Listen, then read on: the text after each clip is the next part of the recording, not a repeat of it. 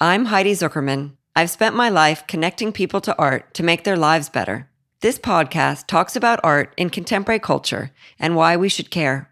Each episode is an impactful conversation with people I find interesting and think you will too, about their life, values, and always about why they think art matters.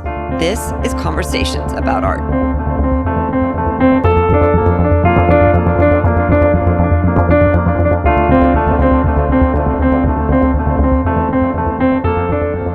Hey everyone. I think we meet people in such unique and innovative ways now. Sean Green and I connected originally on LinkedIn, and he reached out to me just because he was interested in what I was doing, and I found out that I was interested in what he was doing. And our conversation today touches a lot on that. I love the ideas of outsiders coming into the art world and then becoming insiders. So this podcast connects with an earlier podcast I did with Christian Luten of Avant Arte. I know you guys are really going to enjoy it, and we'll get to it right after this. I don't know about you, but I get most of my things done in the spaces between doing everything else. And I gravitate towards the things I can handle from an app on my phone. Kelly Klee Private Client Insurance believes that people with more to lose need better protection for what they cherish. I have insured not only my cars and homes with them, but also my personal art collection. They have an incredibly well-designed app that's not only aesthetic, but the user interface is superb. I can see each work in my collection and its currently insured value, as well as seamlessly and easily, literally from my phone, add new things as they're acquired.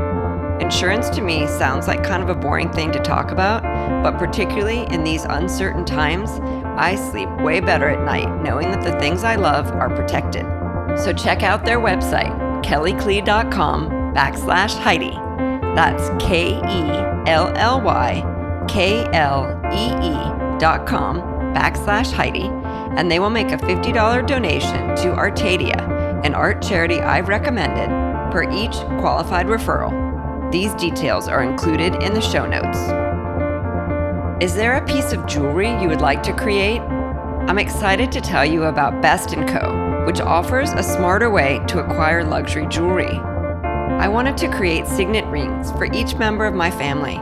Best & Co. worked with me to create a custom design and fabricate the rings. We all love them. The rings are a daily and physical reminder of our connection, even when we're not together. Whether you want to reuse sentimental stones from a family heirloom or create a piece that you have been dreaming about, Best & Co. can help you create it, and their effective and efficient business model allows them to provide significant savings to their clients. Clients regularly save as much as 30% and frequently more when compared with purchasing comparable, high-quality pieces from traditional luxury jewelry retailers. So check out their website, www.bestandcoaspen.com, and use discount code Heidi2020 to receive 5% off of any item on Best & Co.'s website. I was just looking at it today, and honestly, there are a ton of things that I would like to use that discount code for. Also, if you're interested in creating a custom piece, you can email custom@bestandcoaspen.com.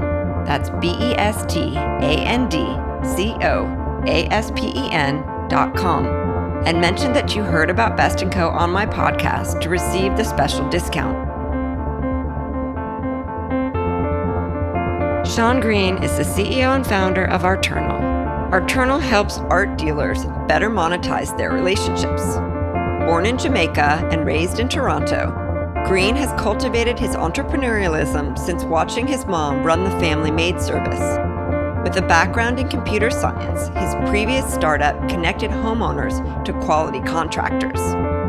He and I discuss the business of art from the collector's perspective, the Wayfair ruling, caring about art surviving and thriving, entrepreneurial passion, his mom as a mentor, being a Black founder in the art world, focusing on data, and how art is like medicine for your mind.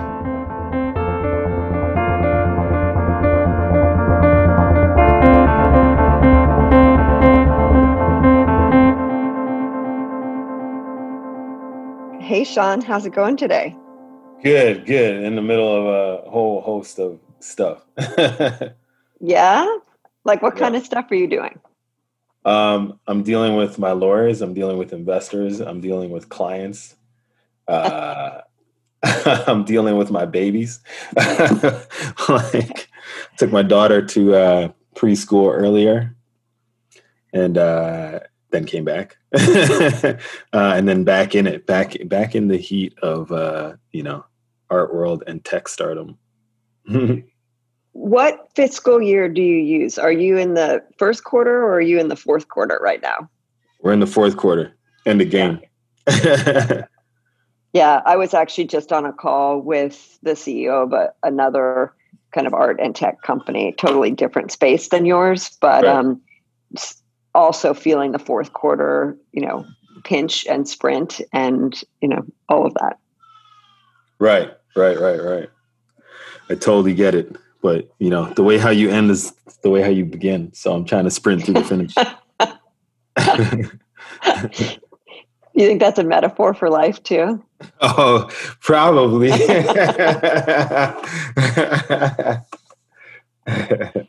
I'm always looking for the big picture.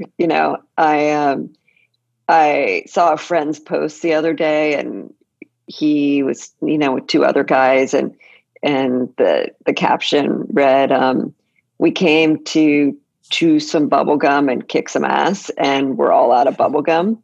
And I was like, so I guess what's next? exactly. But I was thinking about that, right? Like also as a metaphor, like what if we're all out of bubble gum, and if we're all just here to do what it was that we actually came here to do, rather than, kind of like pussyfoot around what we said we were going to do. Right. Exactly.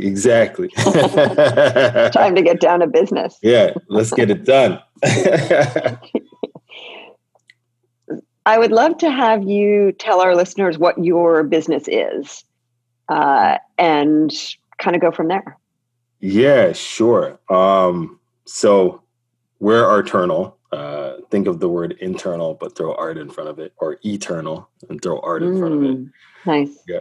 And Arternal is a business automation tool focused on the art dealers, galleries, private sales in auction houses, and in the auction house now more in general. Art fairs have recently come to the table and requested proposals and for us to be able to work with them. And we've got one fair that we're doing in a couple weeks. And in 2021, we'll be creating like the first collector-focused platform from the business of art from the collector's perspective. And I feel like there's a huge gaping hole there that we're excited to fill. So yeah, we help art dealers, understand their data, because, in today's day and age where you don't have in person, you're trying to figure out how to engage, when to engage your client. Our focus is being able to provide you with all the data necessary to make better business decisions. And so by using that intelligence, you can drive through sales even in the pandemic environment that we're in now. Last night at dinner, a friend of mine was talking about having just watched The Social Contract. Is that what it's called? Social Dilemma? The Social Dilemma, exactly. The Social Dilemma. And was talking about like the power of big data and how we don't even actually want what we want. Like we want what we're kind of encouraged to want. Mm-hmm. So are you working with big data, or can you actually help our listeners, since you're a tech guy, like understand the different types of data, like big data versus what would the other type be, like small data? Or?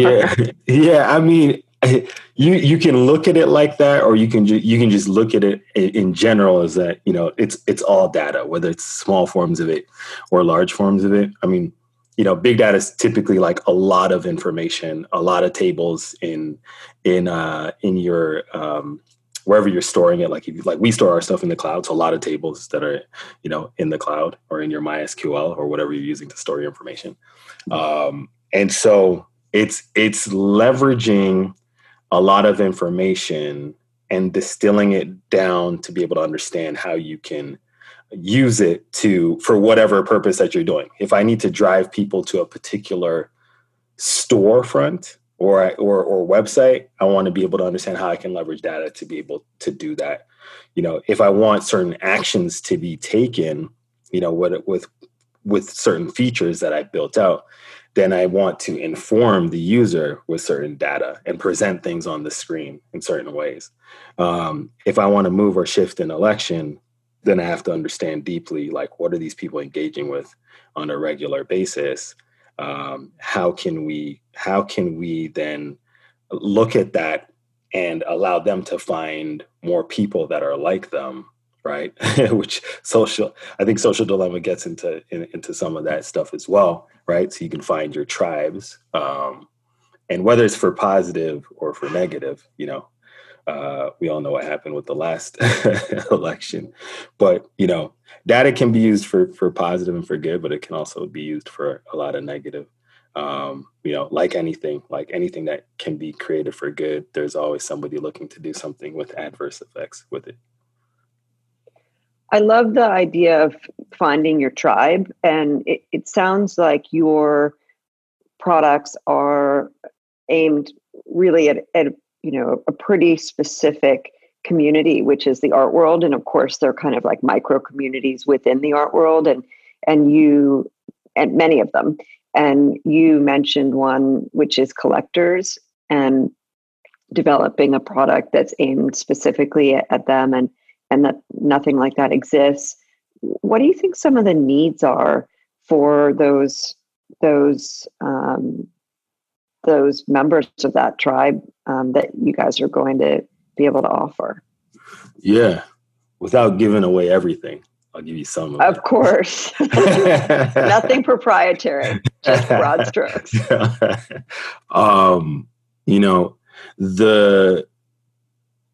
Nobody's really focused on the business of art from the perspective of the collector. Like, if you look at who the collector has to deal with, they have to deal with the gallery and sales staff. They have to deal with the auction house and auction specialists. They have to deal with museums and curators and consigning work. They have to deal with insurance. They have to deal with appraisers. They have to deal with, evaluate, like, how is their collection performing, over time. And shippers and installers. Exactly. Right. And some of them have individuals that, they consult to buy work with them. Some of them, it's like an art advisor that they work with, or a consultant that they work with, and that's their full-time job.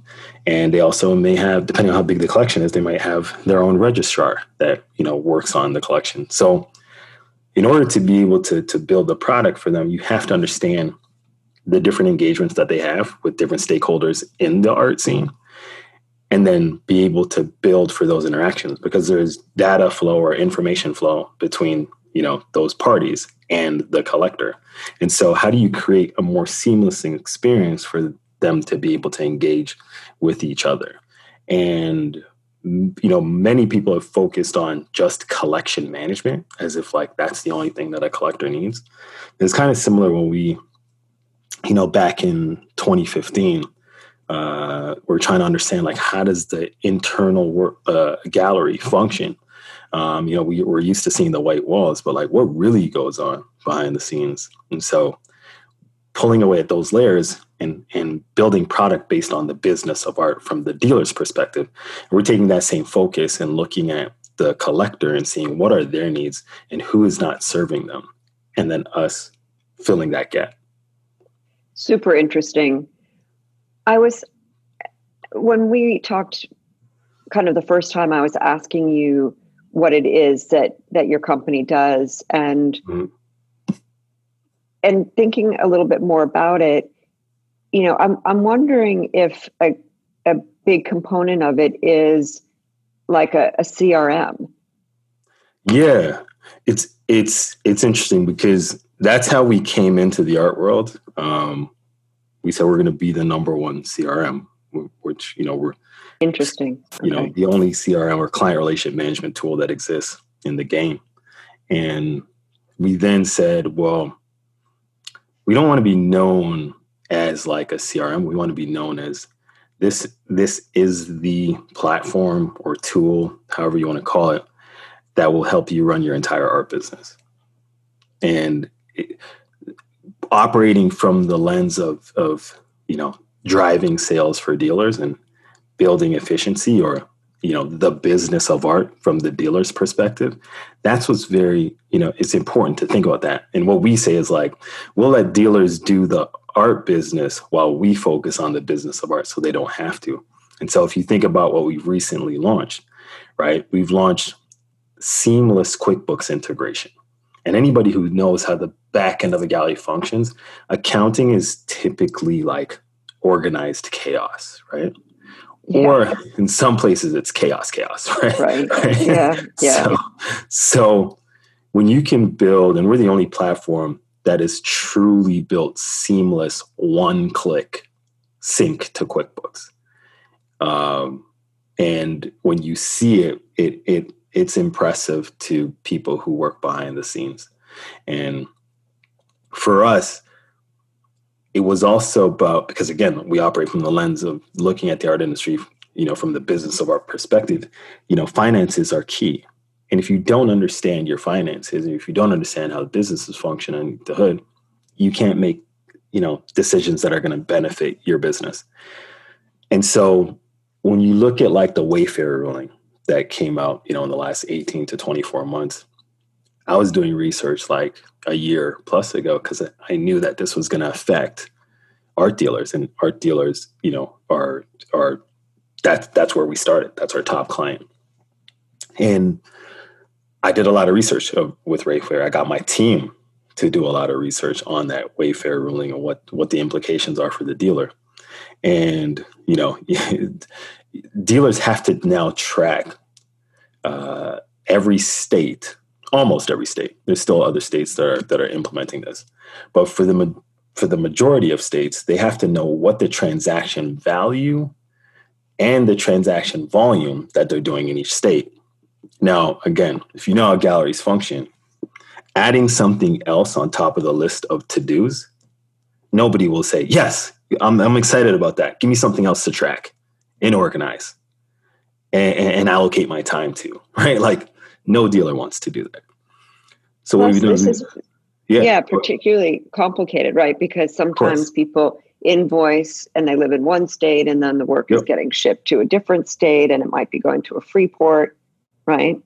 That's correct. And so because the dealer is now responsible for all shipping so that they can control all this stuff, it adds another burden on them. So what we did was we built seamless Wayfair, tracking integration into their framework. And when you couple, QuickBooks integration and Wayfair tracking, so you understand when you're going to trigger Nexus and state and when you have to register in that state to pay and remit back the taxes, we do that. We take care of that all for you. So now end to end, when you look at our platform, and you say Arternal, yes. Does it house a CRM? Yes. Does it house full-fledged inventory management? Yes. Does it also house business automation tools? Yes. Does it house all your data and your interactions, your intimate one-to-one interactions with your clients? Yes. Does it help you track that, understand? You can ditch your spreadsheets and like your folders in your email and all this stuff that bogs you down. Let's move that out of the way. And that's why we call business automation. Like we move that stuff out of the way. When the artwork gets sold, it automatically sends an email to your entire team. So everybody's aware and communication is done. And then when you end that off with invoicing, and your invoice is tracking your Wayfair obligations, and then you can one-click sync to QuickBooks, we help you get the game job. changer. Exactly. I mean, I'm just thinking about listening to all the things that it can do. It almost seems like a miracle, right? I mean, having worked in a space where I know how many people it, would take to do all these things before. So exactly. What's the business model? Is this software that people acquire? Do you guys maintain it? How does that all work? Yeah. Maintenance is definitely key. We're a software as a SaaS business, so SaaS or software as a service, as they call it. It's a per user pricing per month. And the focus for us is, being able to continually upgrade the software. So that's why there's, a monthly recurring fee. And you don't have to worry about it. Because at the end of the day, core competency for the gallery is selling work, building relationships, nurturing them, and selling more work, nurturing the artists, etc. Technology is not the core competency. So why even spend any energy there is what, we kind of say to dealers and people, art professionals in general. And so we want to ensure, when we started, we still have space at the New Museum's incubator program, right? Or New Ink, as it's called for short. And when we saw the galleries on the Lower East Side of New York, smaller spaces, sometimes run by one person or 2 person, 3 person, 4 person, 5 person, or these guys cannot compete with our other clients. Like now, today I say this, but back then we only worked with small galleries, right? But, when you look at a Hauser and Wirth, right? How does a small gallery compete with that? It's virtually impossible. And they don't have the tools in order to be able to do so. And so our focus was, let's provide the best tools no matter what size gallery you are, because we want you to be able to operate effectively and efficiently with the largest players in the game by using, a similar tool set. So that's really cool. So that is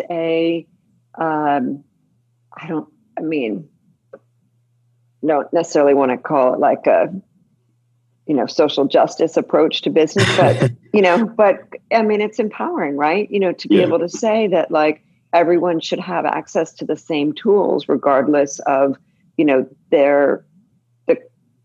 the current position they hold or, relative power. Right. So exactly. How conscious of a decision was that in the business strategy? Yeah, very conscious. I mean, when I look at it, it's like, if you care about art surviving and you care about art thriving, business has to be on the other side of that thought process. And I care, I'm super passionate about the entrepreneur, right?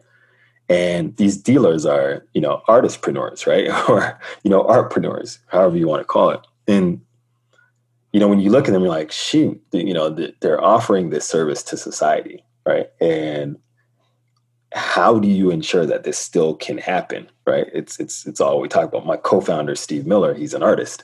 And, we're very tied to how do we keep this business going? How do we keep people engaging? How do we make sure that the small players who they're the farm team, right? If you think of it with a sports analogy, if you don't have those farm teams, those smaller players, you don't have these art stars that come up through the ranks because you have nowhere for them to grow and mature and evolve and then get snapped up by, bigger players. So it's an ecosystem thing for us, and building tools for the ecosystem is what we're doing. How did you and Steve connect, and how did you guys come up with your business? Yeah. So one of our early small check writers back in 2013 was like, if you're going to do anything in the art world, Sean, because I was solo, typical Black founders, begin solo. They were like, if you're going to do anything in the art world, you need to know Steve Miller. He's heavily connected and, knows a lot of people, and, you can have some great conversations. So Steve had all of, 15 minutes, I think, to meet with me on his way to airport because he had to fly to Paris for a show. And I love that. New York. 15 minutes. I'll give you 15 minutes. You're like, okay. Yeah, exactly. And he ended up being impressed by the fact that I was focused on data, right? That, 7 years ago. And I'm still heavily focused on data because I want dealers to have access to their own information and leverage it for business, to drive their business. And Steve, we're far, we're not even close to what we are today. So he did a handshake deal to be, a co-founder of mine. And, we're 7 years later, and probably some less hairs on Steve's part. we're in this space where, we're the leading player, for building tools and behind the scenes. And Steve really gave me, a lens into the art world that I didn't have, and made introductions to people who, didn't know me for nothing, and, help give me some, super early, but, it's the little validation, interactions that get you to larger ones.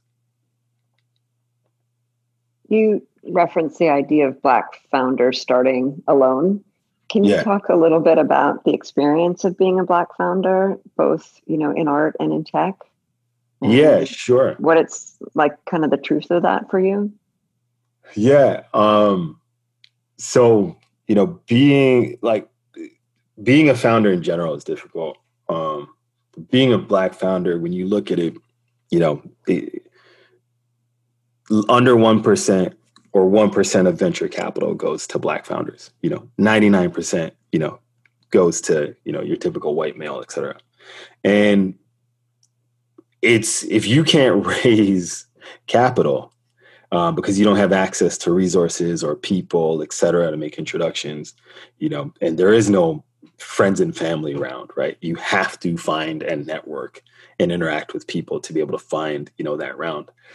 It's not like I went to, Stanford or Harvard or any of these schools or Ivy League schools where, my family was well off and I can get, $50,000 from 5 different family members and have a $250,000 round.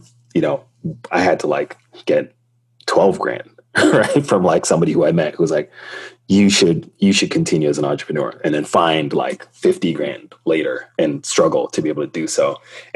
But that's the plight of your average Black founder. You come to the table with fully baked product, or partially there in terms of, a minimum viable product. And you sit in front of these investors and they start asking you if you know the Black VC who's in Silicon Valley, or, one VC or another. And you're like, well, do you ask your white founders if they know Black VCs, or you just ask? No kidding. Black, right? And it's a very weird, experience. And whether it's done because they're consciously thinking about it, I just think they don't even think about it. Right? It's just where their brain goes. And then, being in the art world, I've had one of my friends she was in VC, she lives in LA, was saying to me, she's like, you're a Black guy raising venture capital, CEO of a tech startup in the art world. You're a unicorn. She's like, can you make it any more difficult on yourself? And I'm like, we've got a mission that we're working on.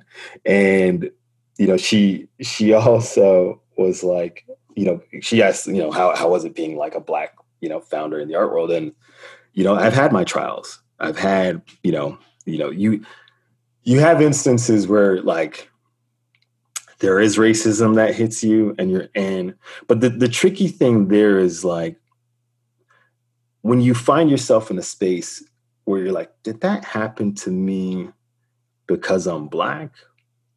Or did that happen to me because this person just sucks as a person?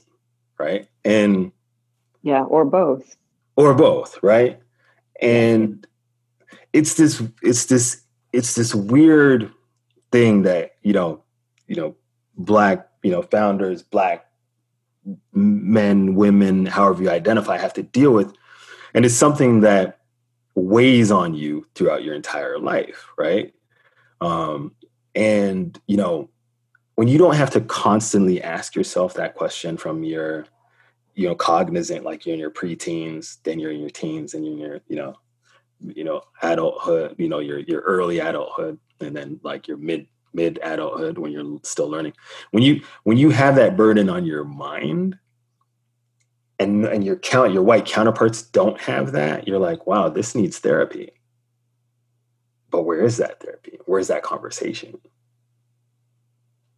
So it's interesting. And so when I've had my bouts in, in the art world, you just, internalize it and you keep going, right? You're like, let me just leverage the people who've been, encouraging, the people who've propped me up, the people who've, supported the cause, right? And that's what I rely on. That's my therapy. Have you had mentors? Yeah. My Jamaican mom is like, her name is Beryl Green. I love it when people say their moms. I'm just saying, I know I'm interrupting, but like total props to anyone who credits their mom, because moms like work harder than anyone. Just saying. Yeah. Yeah. No, I mean, like my mom started a maid service when she, was in Toronto, and which she's currently still living there. And, I was following her. I was cleaning toilets, cleaning bathrooms, from like pre-teen, onwards. And she put us through private high school, just saving her pennies. And she taught me a lot. She showed me what hard work is. She showed me what determination was. She gave me a lens into the other world because she was cleaning the homes of white professionals, doctors, lawyers, dentists, physicians, judges, etc.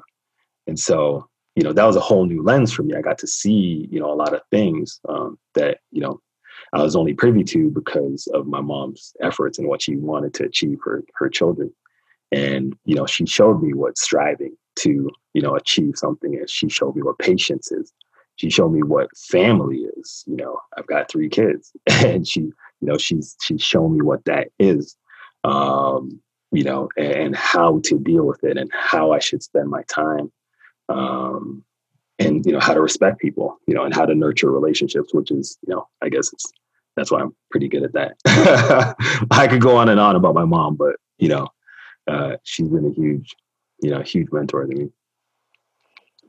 Did you see art in these homes? Yeah. Definitely. And, it's funny because I never really thought about it at all, but I can see, like, growing up, like my mom, like I would see artwork, old, like it looked like old masters, work that I can think in my head right now. And I just have like these golden frames that are very like meticulously done in my head. And so, I didn't really go to museums until later, like high school, and later in high school. And you can see those same style frames, and, you can draw it back to like me recognizing that as like, a kid. Yeah. And something that has value, right? Yeah. And something that makes a home. Yeah, exactly. And so I get a lot of my like Black founder friends, trying to either inspire or bring more of them into the art world and help them understand, like, what this is. What in addition to this would be your early experiences with art? How did you find your way to art? Into like down the rabbit hole of like being almost a decade into creating software, that way.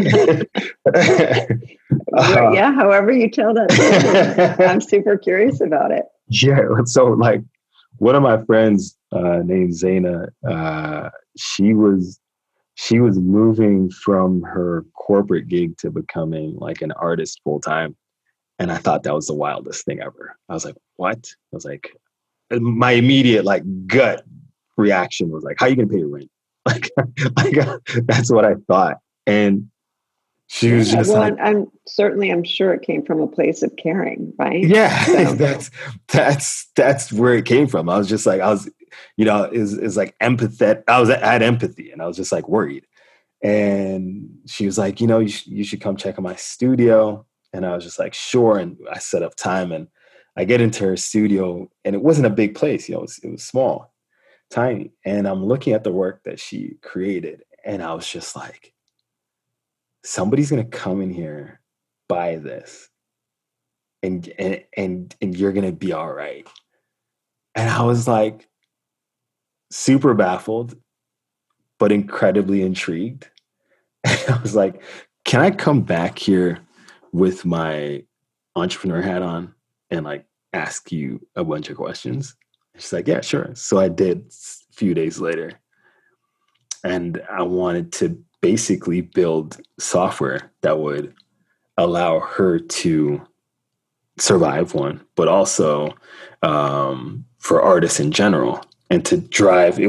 I was building sort of like Yelp meets the art world for artists, so that you can like search artist studios, find their locations, favorite them, and then be able to visit no matter what city you're in. So that was the vision. So interesting. Yeah. Yeah. We didn't end up seeing it out, but we pivoted, a year after we broke code on it. But yeah, that's how I got, like, that was my first like real foray into the art world through the lens of the artist. And then I continued to follow my curiosity. Did you buy her work? I did not buy her work. I just kept researching. We were just researching. I did not buy her work at that particular time. I'm like, did I even have money? It's like, did I even have money to buy her work? Is like what I'm thinking. Yeah. Okay. But do you collect art now? Now I'm slowly starting a collection. Slowly. Interesting. Yeah. Yeah. I love, like, there's so much that I see now, and my tastes have improved so much in like, just in terms of what I look at and how I understand the market from a whole different lens. But I got an artist named David Leggett in my collection. He shows at various small fires in Los Angeles. I think he also shows at Esther on the podcast. Yeah. Yeah, nice, awesome. Yeah, she's great. Love Esther. I think he also shows at Shane Campbell in Chicago. Okay. Yeah. Will you describe the work that you have? Yeah. Yeah. He has comedy in his work. And so there's this black clown, and then this kind of like rocker white dude. And the clown is like telling, when those jokes go, it's like, and then I said, like that sort of deal. Yeah. So the clown was like, and then I said, can't we all just get along? And like, and that's all it says. Right. And so you can infer so much from that, and like the black clown's experience and him telling this like rocker white dude, how it went down in whatever house he was in, trying to keep people, entertained. And it just, there's a comedic element in there. There's race in there. There's, relationship in there, there's a lot, and there's like more deep stuff. It's heaviness too, right? Yeah, Rodney King, and I mean, like, yeah, right. All sorts of, and then I said, right? Yeah. So I saw it. I was just like, I gotta have this work. I have to have it because there's amazing. Yeah. How big is it? I think it's like 12 by 10 or 14 by 10, something like that. Okay. And I have a fat Evie piece because she's just like, her drawings are just great. I don't know if you know. It's like I may butcher her name, but it's like Ebeko Muslimova. Her drawings are great. One of my dear friends, Kathleen, and her husband Paul, they're just amazing people, advisors of mine. Kathleen is she's in the art world as a advisor, consultant, but also like doing a whole bunch of other things. And her husband, it's pure tech, so like having conversations with them is always fun over wine and bourbon. But like she first I heard her mention the work, and as I, had seen it at art fairs, me and my wife were at an art fair, and we're just like, I think it was Basel, Miami, like 2018 maybe, and we picked up the work, something like that. That's awesome. Yeah. And are your kids too young to notice the art? My daughter has pictures with like Ai Weiwei. He told her to sit on his stools, in LA at Jeffrey Deitch's. She's got pictures with like Jeff Koons. When she was young, she's 3.5 now. So I have 2 younger daughters and an older son. But yeah, my younger daughters, they're submersed in art. Like they get it, they see it, they're entertained by it. Yeah, they're fully immersed. So I asked you about the mentors that you've had, and you talked about your mom, and you talked about wanting to encourage like other Black entrepreneurs to come in the art world. Do you have people that you mentor? Yeah. So I mentioned the New Museums Incubator program. I'm a part of their mentors for this year's cohort. It's now it's in a distributed cohort because we're doing it on Zoom. But yeah, so I mentor there. And looking forward to, this is my first year mentoring there actually, and I'm looking forward to it. That's cool. So you came out of the program and now you're giving back to the program. Yeah, definitely. And, really excited about that. I think you get so much from there's 2 things. You learn so much about yourself and like what knowledge you have from mentorship. And then, the impact that you can have and by providing, stories about your experience to other people and making networks. Like I'm a big believer that your net worth is your network. And so, I'm like an open book there, like in terms of making connections and as many people that I can introduce, it's what it's about. And so, mentoring, founders that like to collect, and helping provide an eye or providing, commentary, or introductions, to dealers, et cetera, is also very, important for me.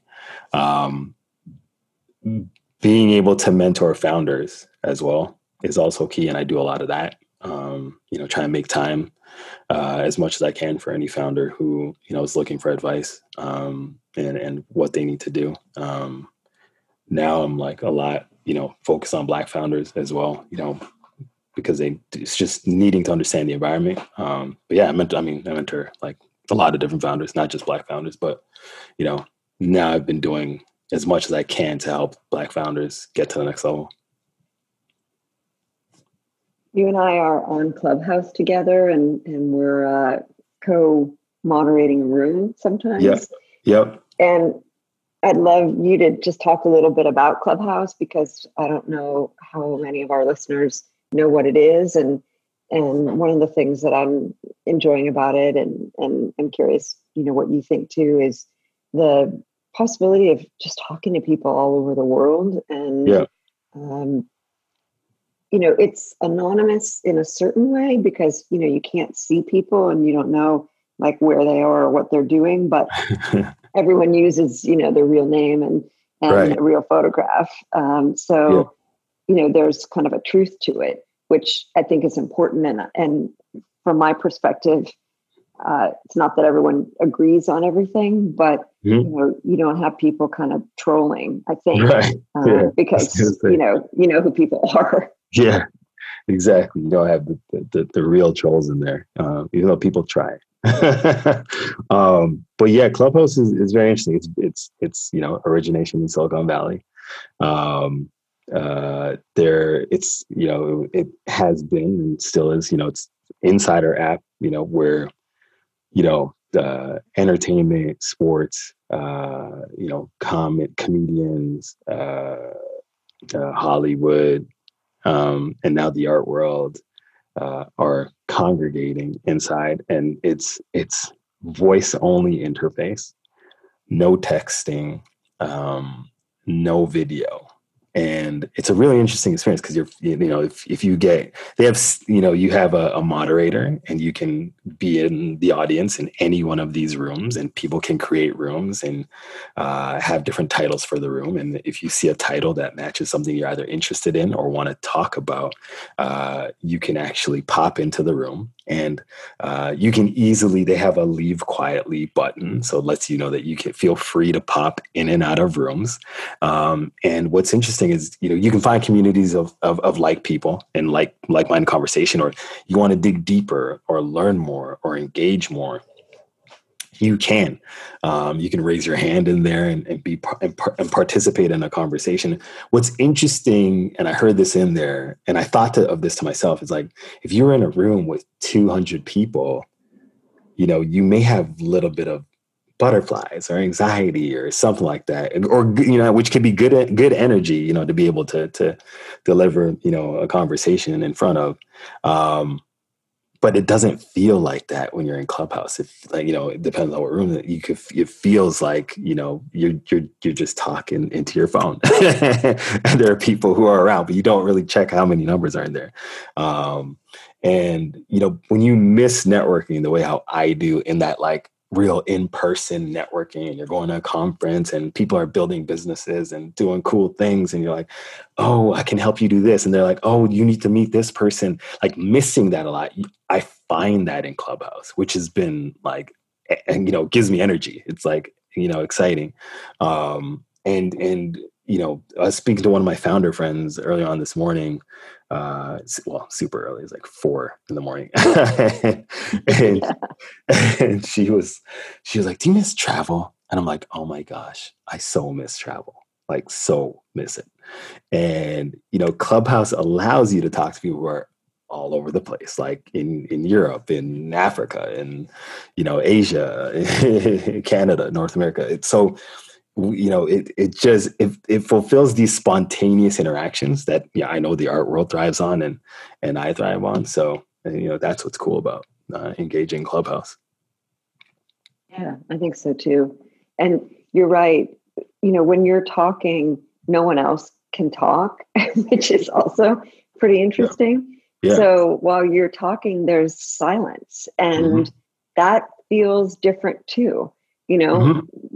Like a lot of times people kind of talk over each other or whatnot. And I don't know if it's the person that's, moderating or however it works. And there is sometimes like who's going to talk first, or a little interruption or whatever, but people aren't really talking over each other. Right. And that feels so like filled with grace, I think, particularly right now. And that's maybe my favorite part of it.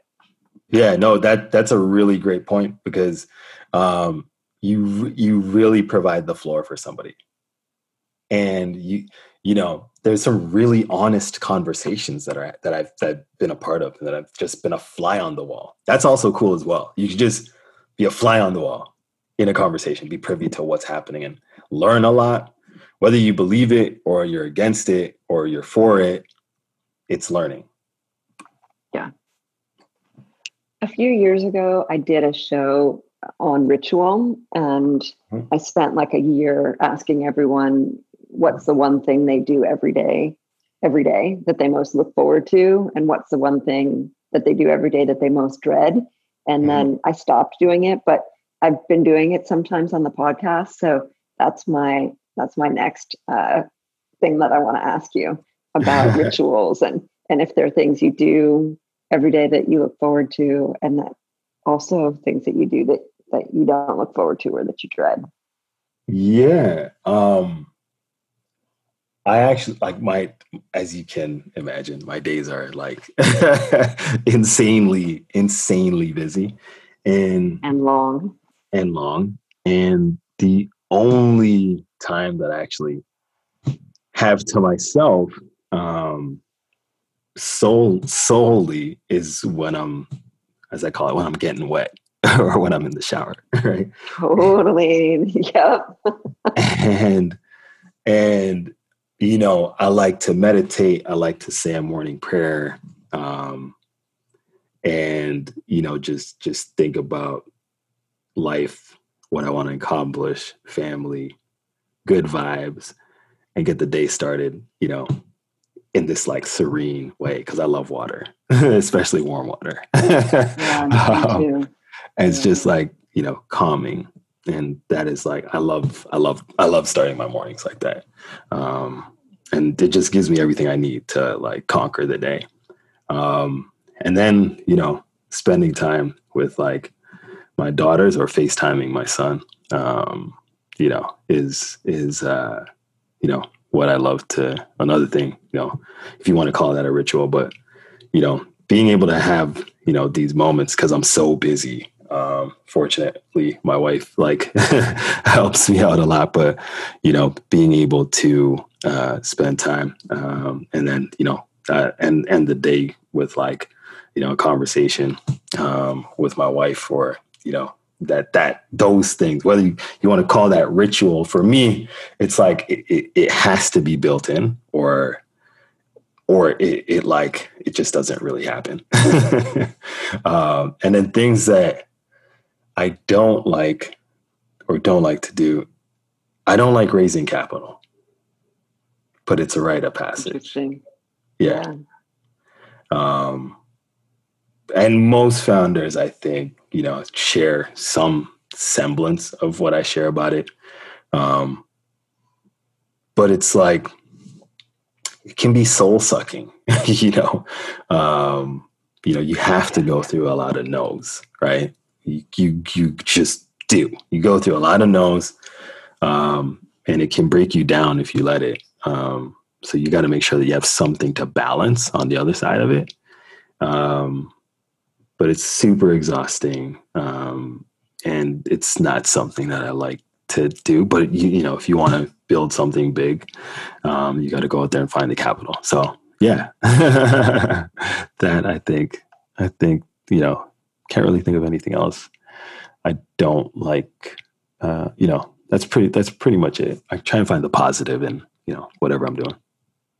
Yeah, that's a really honest answer. And, I actually am probably one of the few people that loves raising money. And I think it's probably different, raising money for an institution, not for profit, than for an endeavor where you're, the founder. But I get I get a lot of energy from it. Right. It's like a high for me, Right. like running a race, or, exercising really hard, but I remember Lance Armstrong was a board member of mine at the Aspen Art Museum, and he offered to help raise money with me. And the very first ask that we went on, the person said no. And I was like devastated, because I thought like, oh, now he's not going to want to do it with me. And, right. And I said like, oh, I'm so sorry that one, we didn't get that one. I hope that won't dissuade you from doing other ones. And he was like, are you kidding me? Like, I've been rejected before. It's okay. Yeah. Yeah. I was like, oh yeah. Okay. I have too. Right. And right. Your skin gets thicker, of course, as you go. And I've gotten to the point where, if someone doesn't see it as an opportunity to be a part of something that matters, then that's totally okay. That's their choice. And frankly, in my opinion, it's their loss. So yeah, so true. But very true. But not easy to remember that all the time. So yeah. So Sean, why do you think art matters? Art matters because it's a reflection for me. Like it's a reflection of like society and like what's going on, and it's capturing it. It's culture, and like culture is incredibly important, right? It frames who we are and how we engage and how we interact and what we do and what we eat. And I think art's a major part of that. I hadn't been in an art gallery for a while because of COVID and everything like that. And when I finally got back in, I think I mentioned it like in one of our conversations in Clubhouse. I was just like, I felt like I was getting a piece of me back. like it was like regenerative or restorative, being in a room filled with like large canvases and painting and in artwork. And I feel like that, it's like medicine for your mind. And, I was never a fan of history at any part, in my life. But when I had to learn it from a textbook, it was like the driest way for me to learn, about the past. But it's so amazing to learn history through art. And I eat it up. It's like everything. I get like so excited when I get to learn something and how it was affected, by history. And so for me, and the fact that I can learn about history through art is another important reason why I think it matters. Do you want to end with any advice for our listeners about anything that matters to you? I think I would say, time matters to me. I was told that, earlier on in my startup journey, as a founder, like time is your most important resource that you have, and be very, very careful who you share it with and how you ration your time, because you never get it back. And so I guess that's what I'll part with. Time. Yeah, that's true. There are a lot of resources that can be replenished, right? Mm-hmm. And that's just not one of them. Yeah. Thank you so much for making the time to talk with me today. I am just really enjoying getting to know you and talking and working on things. Yes, likewise. Definitely. It's been great. And I appreciate you and your time and bringing me on here to chat. Awesome. Okay. Be well and talk soon. Thanks a lot. You too. Take care. Okay. Bye. Bye now.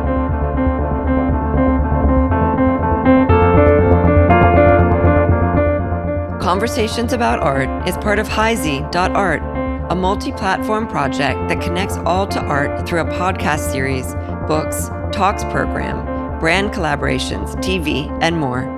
This episode was produced by Simonilla. Our theme music was composed by Eric McDougall. If you like what you heard, please subscribe and review us on whichever platform you listened, as it helps us further our goal of connecting all to art. We will be back again every Tuesday with new episodes. Thanks so much for listening.